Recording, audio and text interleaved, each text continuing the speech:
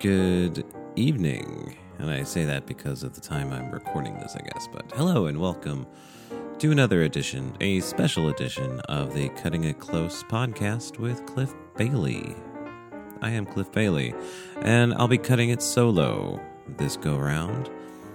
I was so moved to write up a blog post. I also wanted to share it in this format, reflecting on my life, because in a couple days I'll be 37, and a lot has happened in that time. It's been crazy, and so just been reflecting on the last 36 years of my life, and looking forward to however many more there are. So, it all started earlier this evening. I've just finished the dishes and a cursory cleaning of the kitchen countertops. Jen asks who the guest is on the episode of You Made It Weird I'm listening to. Roy Wood Jr., I tell her. She looks puzzled, and I explain he's a correspondent on The Daily Show. I've really been enjoying the conversation between him and Pete Holmes. It makes me a little lonely, not having any real close guy friends I can hang out with and talk to the way Pete and Roy talk about life, comedy, family, philosophy, and times you've laughed the hardest. With about 10 minutes left in the podcast, I decide to go sit on the couch and listen to the rest while feeling the cool air of the living room fan blow on me. Jen's on her computer preparing for her first week of the school year when she says, "Uh-oh." "What's up?" I ask. "Do you hear that?" I look toward the bedroom, and sure enough, I hear a faint cry. I pause the podcast, put my phone in my pocket, and go into the bedroom. Stormy's woken up, and I see he's upset and on his knees among the pillows, wondering where Jen and I are. He sees me and stands up, arms outstretched, crying. My heart melts a little as I rush in to pick him up, quietly telling him everything's okay. Not a second passes, and his head is already resting on my shoulder. Not sure if he's quite asleep, I still hang on to him, patting his back and doing my best to remain in the moment. After a few minutes, I'm pretty sure he's asleep, and I lay him down on the mattress and lie down next to him. His eyes are closed tightly, but he still moves. He wiggles into kind of a downward dog pose, then rolls over, snuggling up into a spoon position against my chest. My heart melts a little more, and I help keep his arms still as he's a restless sleeper, and he gets into a more sound sleep when his limbs are secured. I look at his little round face, finally at rest, his breathing slow and deep, and I begin to reflect. So much has happened in the last year since little Stormy came into the world. It's been one of the longest and fastest years of my life. Earlier, Jen asked me if I remembered the sleeping ritual for Stormy when he was a few months old. I honestly could, and still not, remember. That period is a hazy blur. A few memories stick out from the first handful of months, especially during the first weeks. I remember we started alternating nights of who would stay up and sleep on the couch, keeping an eye on Stormy as he swung back and forth in the infant swing. It was the only way he'd sleep in those days. One of those nights, there was a Stephen King movie marathon on TV. It was the first time I ever saw Maximum Overdrive, albeit half awake, and the first time in many years I had seen Pet Sematary. I do remember how a lullaby version of the Imperial March from The Empire Strikes Back was the first song to soothe him in his bassinet, and how Zelda's Lullaby from Ocarina of Time would instantly calm him down when he'd start sobbing in the car during rush hour traffic. Anyway, I digress.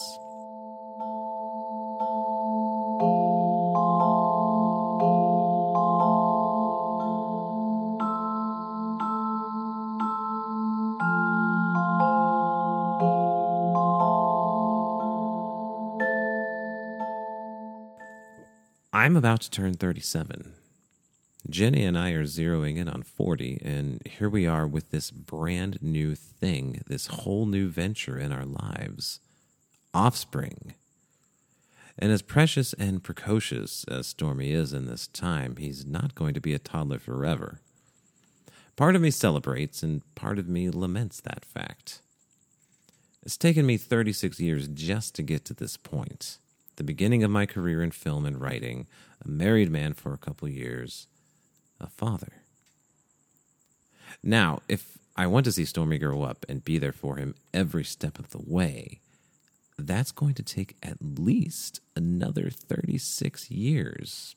Well, 35 from this point. I confess that while I look forward to many things to come, part of me shudders, wondering, do I have another 35 years in me? By the time he'd be graduating from high school, I'll be 52. I don't feel like a father. I don't feel like a husband. And yet there is a woman who fell in love with me and assures me I am both. But I don't feel like I'm about to turn 37. Oftentimes I feel like I did when I was 15 to 22, when I was starting to figure things out, when I was starting to figure myself out. Past 22, though, things become a bit of a blur unless I stop and think deliberately about certain points in my life. Over the last 5 years or so, I've learned that life isn't as simple as I wished or was led to believe it is. My views and understanding of faith and objects of faith have undergone a radical metamorphosis. Things that were so fundamental to my worldview, which I thought were unmovable and immutable, I've experienced them to be quite movable and flexible. I think of the second album by Jars of Clay entitled Much Afraid, an album I listened to heavily during my freshman year of college. I think specifically of the second track, Fade to Gray.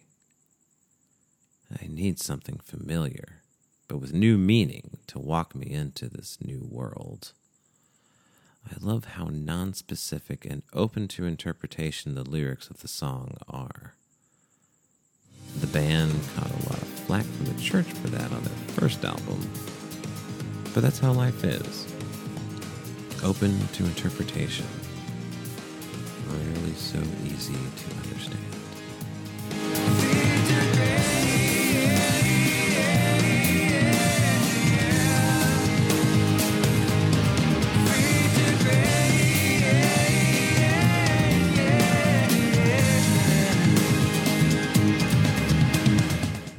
All right, that is it.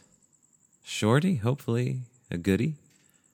And we're starting to ramp up, getting interviews ready for the next season, I guess. I don't know, next section of podcasts. I've got Kelsey Green coming back from Shanghai. She's excited at the idea of coming back on here and talking about that and about other things.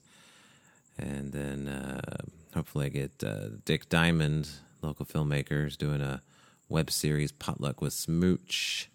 Did a little behind-the-scenes thing for him on that, and really good guy. And love to talk to him. I'm sure you'll enjoy hearing him, too. And then a bunch of other folks. Yeah. I mean, gee whiz, where did the summer go, right? Before you know it, it's going to be Christmas time. I can't wait for that. Hee-hoo. I love Christmas. All right.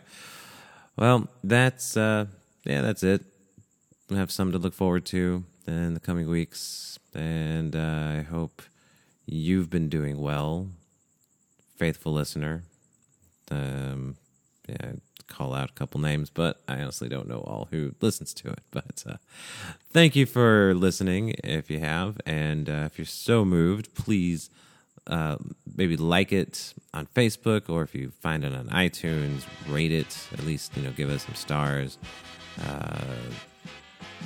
But if not, that's cool. Whatever. Yeah, I just like doing this. So I'll keep on doing it till I can't. Take it easy, y'all. Have a good day.